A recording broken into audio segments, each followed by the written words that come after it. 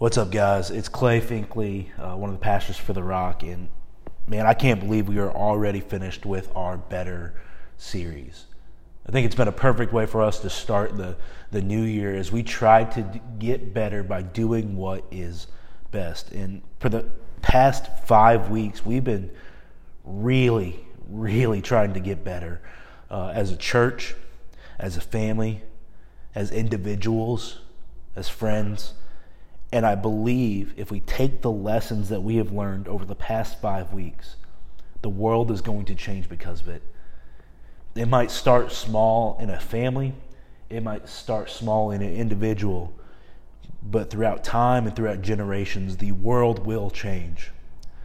So I hope you enjoyed this last week. Kevin does a great job of helping us figure out how to discern God's will for our life.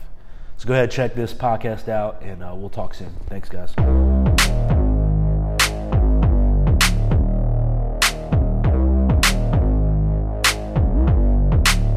All right.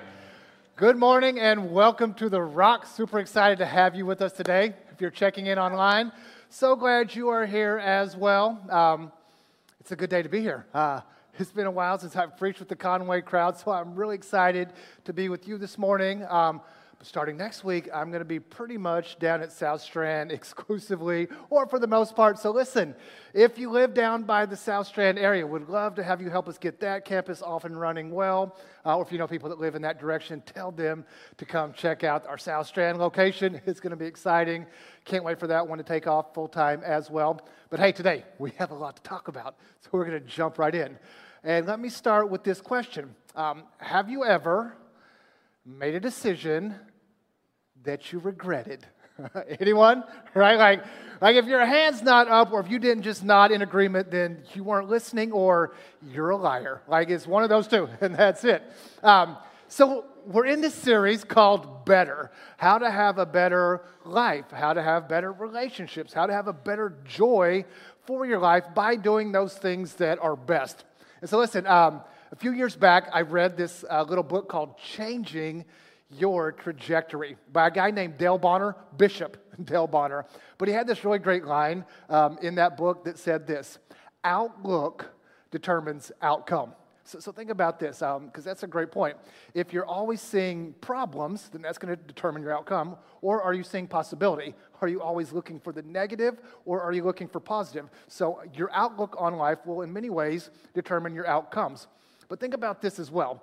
Sometimes, or oftentimes, better outcomes are a result of better decisions, right? Like this is going to be a really simple message. Just better decisions will lead to better outcomes. Is this not true? Andy Stanley wrote a great little book called Better Decisions, Fewer Regrets. And that's the book in a nutshell, man. Better decisions, fewer regrets. You want to minimize regrets. You want to minimize mistakes, unwanted consequences. Okay, well then ask better questions that will lead to better decisions, and that will create fewer regrets in your life. And again, really simple, but really great advice, because oftentimes we do have unwanted outcomes. And listen, here's what I know. Oftentimes you and I, we want God to fix our outcomes.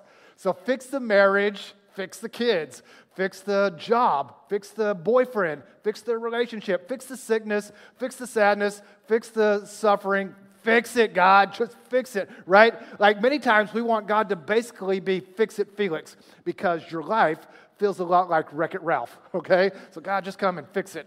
Okay, but listen to what Paul writes in Romans chapter 12. He says, do not conform to the patterns of this world, but be transformed by the renewing of what? Your mind. So he's saying God wants to renew, right? God wants to change your mind, change the way that you think so that you would make better decisions, so that you would have better discernment, and then you would have fewer regrets and better outcomes. Because here's what I know, right? Everyone in this room, right? All of you, you have a time whenever you made a decision, okay? And you thought, I am absolutely sure this is going to make me happy, right? I'm absolutely convinced and sure that this will bring me joy, right? I've got the joy down in my heart because this decision is it. It's going to be all that I hope for. And you were just certain that that decision, maybe it's a relationship decision, right? To marry someone, maybe a financial decision, lease the car, buy the house, take the loan, go to the school, whatever. And you were just confident that it was the right thing to do. And then you made the decision and you experienced the outcome and you realized you were absolutely wrong, right? Like you don't have to raise your hand, but everyone in the room that's over 5 has that story somewhere, all right? Or how about this? Have you ever tried to make a decision that you're just like, this is the right thing, this is going to be it, and then for whatever reason, right, before you were able to ink the deal, like it just didn't work out. She left you at the altar. The deal, the loan fell through. The promotion, the scholarship went to somebody else. Like, you were so mad, right? Like, you were just frustrated. Maybe even mad at God. And like, you told him. You're like, come on, God. Like you know how bad I wanted this. Like you know how much I really needed this thing. I thought you promised ... right? And you were just, you were so frustrated and disappointed that it didn't work out. And then 6 months, 2 years, 5 years later, you look back on that thing and you're like, holy wow, I'm glad that didn't happen, right? The dream job would have been a nightmare. The bit of a fixer-upper would have been a money pit. The really, really cute boy turned out to be an Eagles fan. Whatever, Eagles fans. I'm a Cowboy fan, and we're always disappointed, so. The really cute girl now has, more cats than shoes. Whatever, I don't know. Sorry, Kat, that's just an easy shot every time. I apologize. But listen, you understand that everyone has the story of a time you tried to make a decision and it just didn't work out and then it turned out to be a blessing, okay? So how do we make better decisions? How do we learn to discern better and have the mind of Christ? Okay, well, we've been in this story reading about Joshua, and today we're going to pick it up in Joshua chapter 9. And again, just to fill you in if you're new. So God has sent Joshua to lead his people into the promised land. So they've come out of slavery in Egypt, wandered for 40 years in the desert. Now they're going into the promised land. They cross through the Jordan River, right, at flood stage. So like God holds back the rushing waters as they step into the river. We talked about this, took a step, and then stacked a stone of faith for that move. They've defeated Jericho, right, that has these massive walls, but they march around. They call on the brass section from the marching band, right? Blow the horns, walls come tumbling down. They defeated the city of Ai in a well-executed battle. Now, at first, they lost to Ai, and we saw this last week because of sin in the camp. They stole, they hid, they lied, and God dealt with that, but then they defeat the city of Ai. So now, the word, right, stories about God's people, and especially their military victories are starting to spread throughout the area. So beginning, right, the first couple verses of Joshua 9, you've got several kings from different areas going, hey, let's join forces, let's get together and tag team these fools, right? So they're coming in, so how about we band together? But then you've got another group of people that take a very different approach. They're not going to try to get together with other kings and overpower them. They're instead going to try and trick them. So this is where we pick up the story, Joshua chapter 9. We'll pick it up in verse 3. Here's what we read. However, when the people of Gibeon heard what Joshua had done to Jericho and to Ai, they resorted to a ruse, right? They're going to try and trick them. They went as a delegation whose donkeys were loaded with, watch this, worn out sacks and old wineskins, cracked and mended. They put worn and patched sandals on their feet and wore old clothes. So, they're really going all in on this ruse, right? All the bread in their food supply was dry and moldy. Then they went to Joshua in the camp at Gilgal and said to him and the Israelites, we have come from a distant country make a treaty with us. All right, here's what's going on. God has told Joshua and the Israelites not to make a treaty with surrounding neighbors and peoples, okay? And this is why the Gibeonites, they're going out of their way, and they're really overdoing this whole wearing worn out old clothes and bringing old, dry, moldy food because they want it to appear as if they've traveled a very, very long distance. And so initially, God's people are like, or, maybe you actually come from very close and we shouldn't make a treaty with you. To which the Gibeonites are like, what? No, why would you even say that? We're your servants is what they say, like they're trying to deflect. Don't you see how dirty and smelly and worn out we are? Don't you see how moldy our food is? Clearly, we come from a place far, far away. And then here's what Joshua says in verse 8. He says, who are you and where do you come from?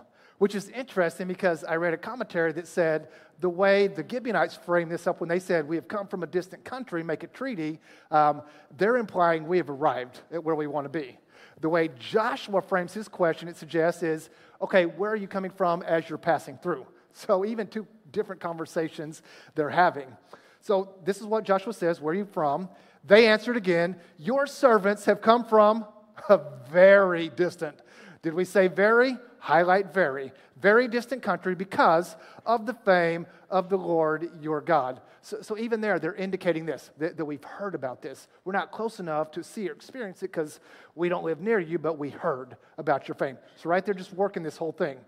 So a couple questions first as we talk about right decisions and discernment. Number one, where are these guys from? They say what? We're from a faraway place, from a very distant country, and they are lying, right? They're totally deceiving them.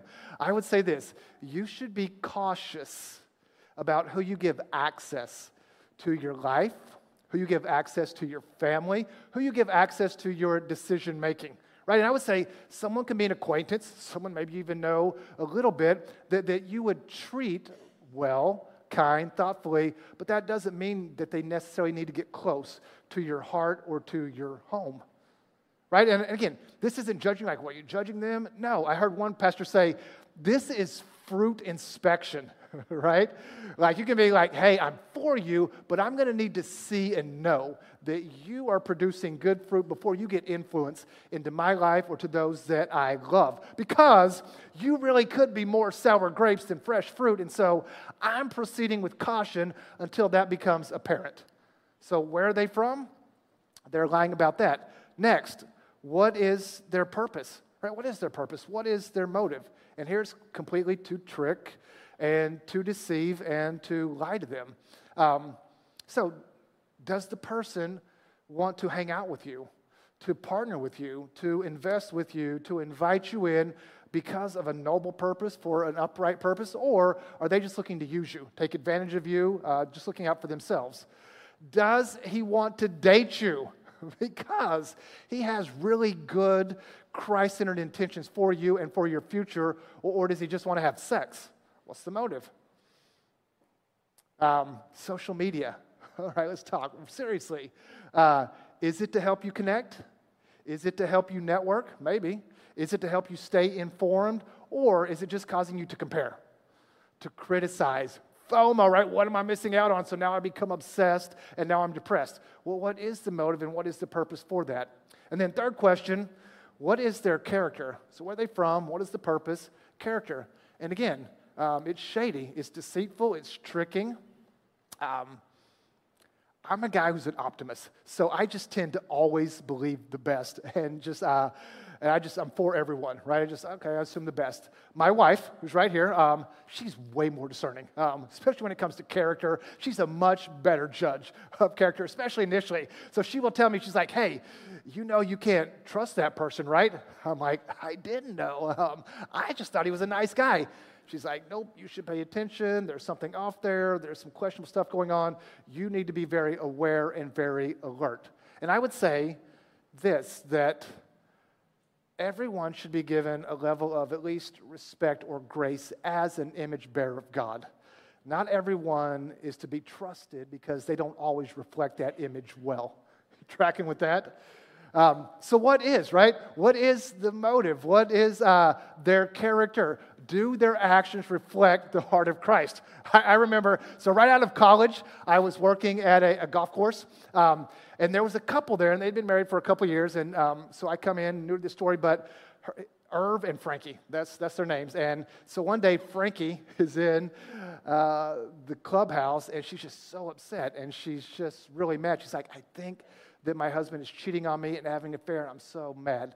Okay, well, their story was that the reason they were together is a few years back, he had cheated on his wife with her and then left his wife to get married to her, and now she was really upset that he's having an affair. I'm like, that's really wrong, but I'm not sure why you're surprised because you do know how you got together, right? So what were their intentions? And pay attention to their character and where they come from. So this is what we have. We have the Gibeonites that are coming in to deceive, and they're coming in to trick. Okay, will it work, right? What will God's people do? How will they respond? Here's what we find, starting in verse 14. So the Israelites, they sampled their provisions. So they're doing the taste test of the food, and obviously it was awful because it's old and moldy. But they did not inquire of the Lord. So they took matters into their own hands, and they don't bring God into the decision. Then Joshua made a treaty of peace. Oh no, right? He's not supposed to do that. With them to let them live, and the leaders of the assembly ratified it by oath. So listen, they don't ask God. They don't try to discern in this particular moment, is this truly honoring God and His best for them? And it's actually going to lead them in the next chapter into a battle they shouldn't have been in because of the oath that they made here. So how?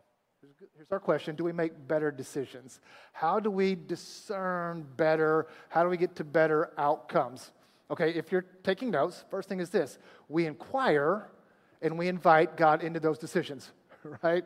Just very simple. Just invite God into the decisions that you make. Well, how do I do that? Okay, I'll give you a couple ways that you can do that. First thing, through His Word. How do you invite God into your decisions? Spend time in Scripture. Fill your mind with the truth of God and His words. Okay, so think about this. When Jesus gets baptized, if you go read the baptism account, immediately after he gets baptized, he comes up out of the water, and the Holy Spirit, the Spirit, leads him into the desert to be tempted, right, by Satan. I don't know what you did after your baptism weekend, right? Like, you probably went to dinner with family. I'm assuming the Spirit didn't show up and usher you into the wilderness to fast and then be tempted. But this is what Jesus gets. He goes into the wilderness, he fasts for 40 days, and then he's tempted. And I would argue, along with prayer and fasting, he was also studying and memorizing Scripture. Okay, why would you say that? Okay, because after the 40 days of fasting, when he's tempted, he just starts dropping verses on Satan, right?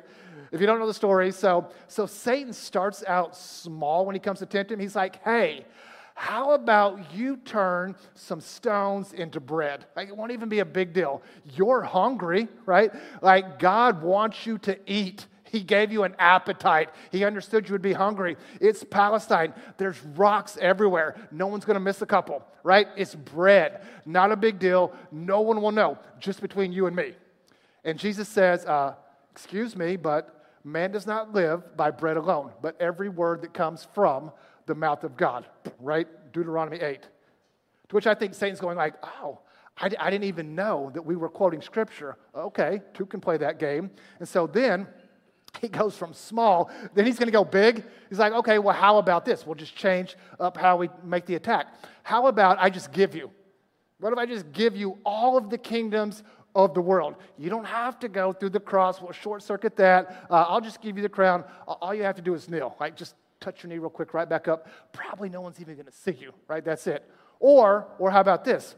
How about we go up on top of the Temple Mount, right? All the way to the top, and you just swan dive right off of that bad boy, right? And the angels will swoop in and scoop you up. It will be epic, right? Like this jaw-dropping, breathtaking entrance. Everyone will see you. Everyone will be impressed. Because listen, you know, Jesus, that God's word says, your daddy in his word says the angels won't even let you stub your pinky toe.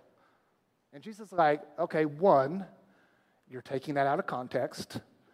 Two, I will see your Psalm 91, because that's what he's quoting, and I will raise you Deuteronomy 6, all right?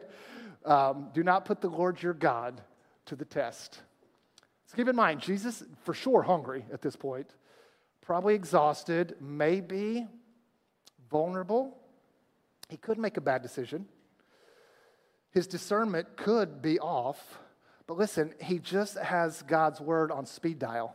I picture it like this. It's like the bumper pads. If you've ever gone bowling with kids, or maybe just with yourself, you want the bumper pads so that when the ball starts heading towards the gutter, bounces it back towards the middle, bounces it back towards the middle. God's word will function like that. When you have scripture in your head, if you start to make a decision that's not in alignment, it'll kind of bump you back to, that's not right. Verses start to pop up. Is this really what God wants? You fill your mind, right, with the truth of Christ. Listen to what David says. I just love the heart of David. Here's what David tells us, Psalm 119, verse 147. I rise before dawn, and I cry for help. I have put my hope in your word. So if you highlight in your Bible, or if you've got YouVersion, this is a great verse to highlight. David's up early in the morning, and he's in God's word, and what? He's finding his hope right there, and direction. Okay, back in verse 97, David writes this. Oh, how I love your law. I meditate on it all day long. So when is David filling his mind with the things of God? All day. He's just refilling it. Psalm 63, verse 5 and 6. Here's what David writes. I will be fully satisfied as with the richest of foods. With singing lips, my mouth will praise you. Then watch verse 6. On my bed, I remember you. And he's talking about meditating on God's law. I remember you. I think of you, what? Through the watches of the night. Like, okay, listen, I read that. It sounds to me like a high school crush, right? That's what it reminds me of. Like, man, I couldn't even sleep last night. I just laid in bed all night just thinking about you, right? Like writing your name with little hearts and kisses, right? Like Timmy, heart to dot the I, XOXOXO. That's how I picture it, right? Like, and if I said that to you, it would freak you out a little, right? Like if I said, hey, I just laid in bed through the watches of the night thinking about you. You would be like, you should dial that back a little, Mr. Creepy. I know, right? It's a lot. It sounds a little obsessive. But this is how much David just loves the Word of God, and he just fills his mind and his heart with that Word. Listen to what he says. We'll go to Psalm 119, back in verse 95. And keep in mind, David loves God's word so much that as he's like running for his life because King Saul is trying to murder him, right? He's a fugitive, hiding out in caves, never knowing when someone is going to try and take his life. Like none of us have that story. None of us understand that kind of pressure, right? Where he's just running for his life because some psycho, maniacal king is trying to pin him to the wall with a spear. And this is what he writes, Psalm 119:95. Though the wicked hide along the way to kill me. And let's be clear, this is not figure of speech, right? Like, oh, I've got a mean boss. It feels like the wicked trying to kill me. Okay, not figure of speech. Literally, wicked hiding along the way, trying to kill him. And he says, I will quietly keep my mind on your laws. So basically, he's saying, in all of this that I'm facing, I will quietly keep thinking about you, God, and about your laws, right?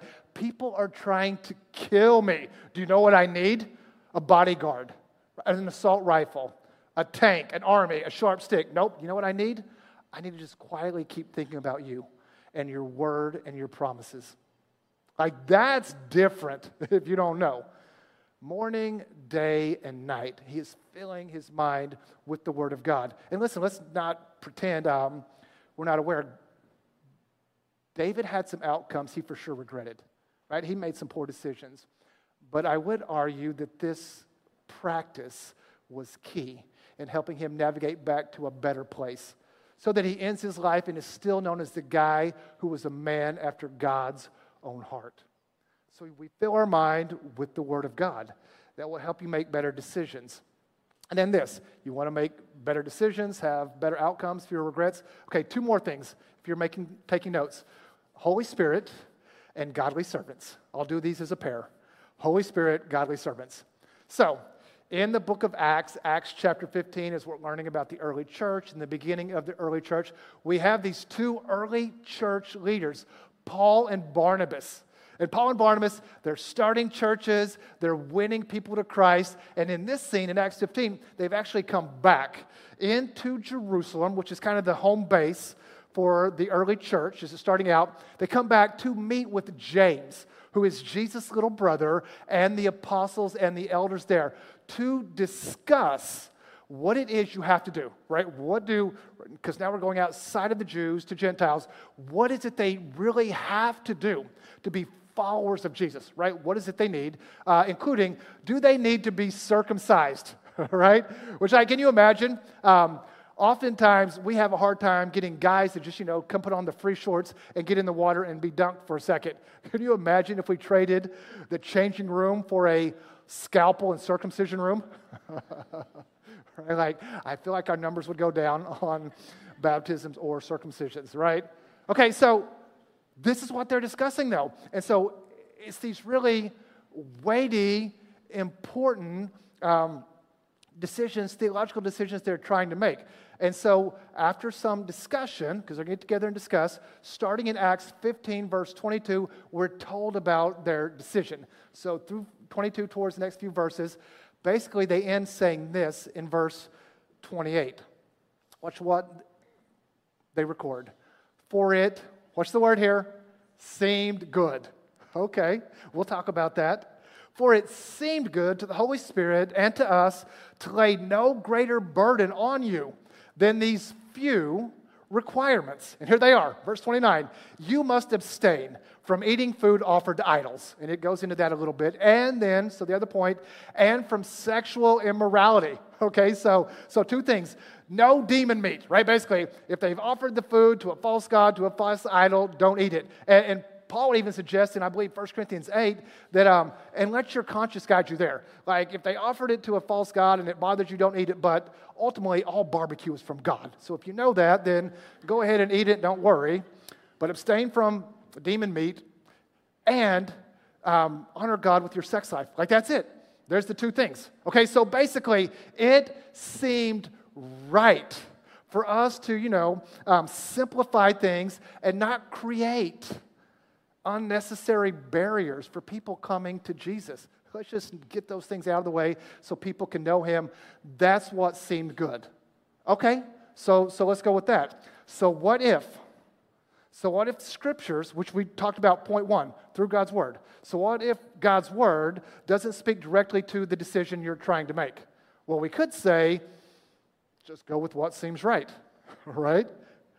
Problem with that. If I go back into the Old Testament, I find a verse in Proverbs that suggests you could get a very unwanted outcome, right? Proverbs 14, verse 12 tells us this. There is a way that, what does it say? Seems right to a man, but its end is the way of death. Uh-oh. That's not a good outcome. So which one is it, right? Do we go with Paul and Barnabas or the Proverbs? Could it be both? Is that possible? Let's talk about it. Let's start with Proverbs. So there's a way that seems right to a man, but in the end it leads to death. So you understand this. There are times that we want things. We want something, and it seems right. But it might not be in our best interest. It might not be the most beneficial. It may not be super healthy. And you understand, there are times that the heart wants what the heart wants, yeah? Problem is, sometimes the heart is jacked, man, right? Jeremiah tells us the heart is wicked, right? Deceived above all things, and sometimes wants not wise things. And oftentimes in the moment, you don't care. And here's what I know. You all have certain people in your life, or that you know, that will tell you that you're making the right decision, right? You do you, girl, right? You just go and live your best life. We all have those people. I know that there are certain people that if I ask them, they will tell me what I want to hear, right? We all know who those people are. Don't act like you don't know. But the problem is either maybe they're not wise when it comes to God's word and God's heart, which Proverbs will call, they're just foolish, right? They may not mean bad. They just get their whatever theology from TikTok, and it's not the most sound. It's for my kids. Or maybe they're just the wrong kinds of people, right? So the wrong voices, the wrong values, the wrong crowds, which Proverbs would call, they're actually wicked and they want bad things. And so sometimes you do something, right? You want something that seems right to you, but then it turns out to be really wrong and really hurtful and lots of regrets. But then back in Acts chapter 15, you have these spiritual leaders going, hey man, it seemed right. And because of that, we're going to build the foundation of the church, right? This is a big shift in pattern. Build that on something that seems right. Okay, Paul and Barnabas, how do you know you're discerning what is best, right? Like, how do you know this decision is going to make the church better? This is a weighty theological decision. This is going to cause problems on something that seems right. What? Okay, well, if you pay attention to our text, you will actually find our last 2 points: the Holy Spirit and godly servants, wise counsel. Let's go back and look. So actually, let's read verse 22, where we're told this. Then the apostles and the elders, together with the whole church in Jerusalem, chose delegates. So listen, this isn't in isolation. It's not just one person thinking, me, myself, and I got together, and this is what we decided is good. It's not your drinking buddies, right? It's not the gossip girls. This is elders. This is apostles weighing in. This is the whole church being in agreement. So he says, back in verse 28, for it seemed good to who? To the Holy Spirit and to us to lay no greater burden on you than these few requirements. And we saw the requirements a minute ago. So, something that seems right to a man or to a woman, that in the end it leads to death. Okay, that is very different than something that seems right to a community of faith-filled believers who love Jesus, and they love Jesus' word and care not just about your now. What do you want right now that you need? Not just about your now, but they care about your always. And this is seeking the Holy Spirit. I'm really inviting him in. This is seeking the family of God. We're seeking some close friends that are wise counsel to help recognize and discern, we really believe that this is God's best for you, or this is God's direction, or this is not really going to end well, or whatever. We really see that. I feel the Holy Spirit affirming that. So listen, God's word, like the bumper pads, you have his word hidden deep in your heart and your mind, then when you start to make those decisions, you'll feel it like bumping against you. Maybe not. The Holy Spirit, right? We read it functions like a rudder in your conscience to help you. Now, you can sear your conscience. Paul tells us this in Timothy, but it's trying to help you navigate through the waters. And then wise counsel, godly men, godly women, speaking in. Bounce it off them. Ask them. Not just the people that will tell you what you want to hear. The people that will tell you what you need to hear. You got to trust that. So close with this, right? All of those things, and they're simple, but they're so powerful, are intended to help you make better decisions, have better discernment, lead you to better outcomes and fewer regrets for your life so you can live the best and the fullest life possible. right? They're kind of like a GPS, if you would think. Do this, don't do that, go here, trust this, wait on this. But here's what I also know. So our family spent several years doing ministry in the Dallas-Fort Worth area. We spent time in DFW, other large cities we've been in. I love big cities. Offer lots, they're great, but they can be really tricky to navigate, right? Especially when you don't know them. Any place you don't know can be tricky to navigate, but large cities like, Spaghetti Bowl, where you have major highways all intersecting and crossing, and it gets confusing. So much ridiculous road work all the time. I mean, kind of like 501, so, not unlike this. And I remember this. After we just recently got to DFW, I had to go and get a new driver's license, so I'm trying to get to the DMV. And it's in South Dallas, and I'm like, I don't know where this place is at. I haven't been to this part of the Metroplex. And so I put it in my maps, and I start heading that way. And it's quite a ways off, and again, so much road work being done. And at one point, the very polite lady voice on my maps, she says, exit here. And I look, and I'm like, I can't exit because it's closed for construction, right? So I go by it, and then again, very politely, she says, all right, exit here. And I'm like, I still can't exit because it's still blocked off. And this goes on for a few miles to the point where she goes, proceed to the route, right? Proceed to the route. I'm like, I don't know how to proceed to the route because I don't know where I'm at. But probably, if you've ever used the Maps app somewhere you don't know, you have probably had that experience where you're driving and maybe like the video's not keeping up with the instructions, and you hear the lady Maps voice or whatever your voice on yours is say, turn right. And you're like, okay, do I turn right here, or do I turn right at the next right that's coming up, right? Like, is this a hard right or the next right? I don't know which one it is. And then for me, I start to panic. I'm like, what if I take the wrong turn? What if this isn't the right one? I don't know. What if I mess up and I never find my way, right? And then I take the wrong turn, because I often do, and immediately the little voice starts going, rerouting, right? Rerouting, immediately plotting a path to get me back to my right destination. And here's what I know. In a room like this, no doubt there are some of you in the room right now, and your life feels that way. You've made a wrong turn, or a couple wrong turns. You've made some really bad decisions, and it's led to some painful or unwanted or hurtful or broken outcomes. Listen, Paul tells us in Romans 8, God is working all things out, all things for the good of those who love him. So hear me very clearly on this. One wrong turn will not keep you away from God's right path and his ultimate destination for his and for your best. Some of you, you've made quite a few wrong turns. And maybe you're still on a very scenic route. You know what I'm talking about? You're on that route. Okay, but even still, the voice of the Spirit is still now, and if you listen, I'm telling you always, rerouting, seeking to take you back to God's best for your life.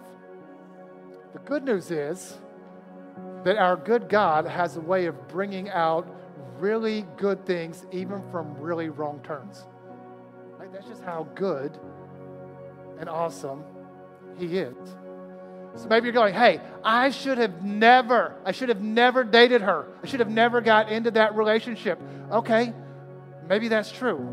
And the fact that her nickname was Cruella de Vil, should have been a clear indicator to stay away from that. All right, but you didn't. Okay, but now you can understand what a really godly woman looks like, so that when God brings you a good woman who would honor, love, respect you, then you will recognize that. Or maybe you're going, man, I never should have trusted that person. He totally ripped me off. Okay, yeah, maybe so. And it may cost you for a while, and it may cause some really inconvenient consequences. Okay, but you can also learn forgiveness, and you're becoming more and more like Christ in that. Or maybe you're going, I should have never lied. I should have never betrayed them. That has now cost me so much. That has hurt so much. I've lost so much. Okay, I know. And it may hurt for a while, and it may cause some things that have to really be worked through for a season. But now you are understanding the beauty and the hope and the power of God's grace like never before. God is good enough to work in all of your wrong turns, right? And he will never waste a wrong turn if you trust him. So here's what I want us to do. We've had takeaways in each of these moments. I want you to spend some time this week. Put down the phone with your spouse, with your family, with close friends, and talk about how am I doing?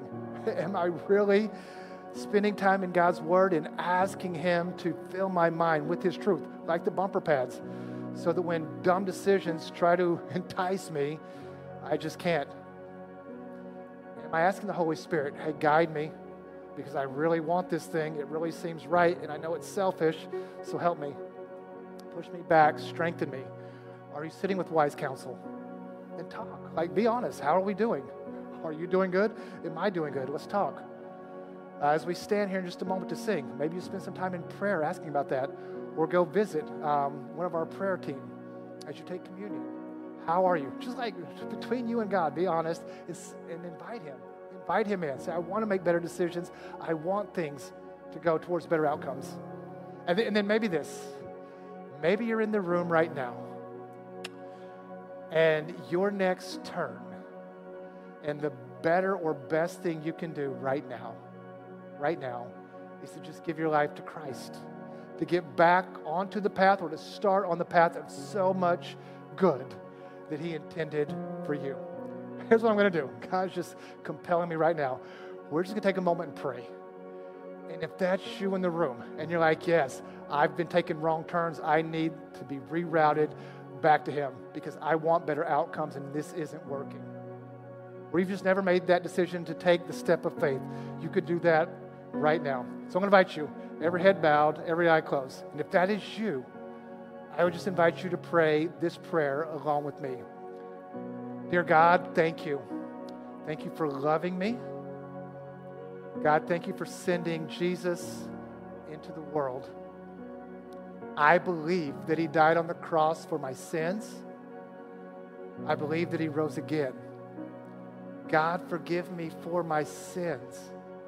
Give me the gift of eternal life. Help me face the challenges I'm up against.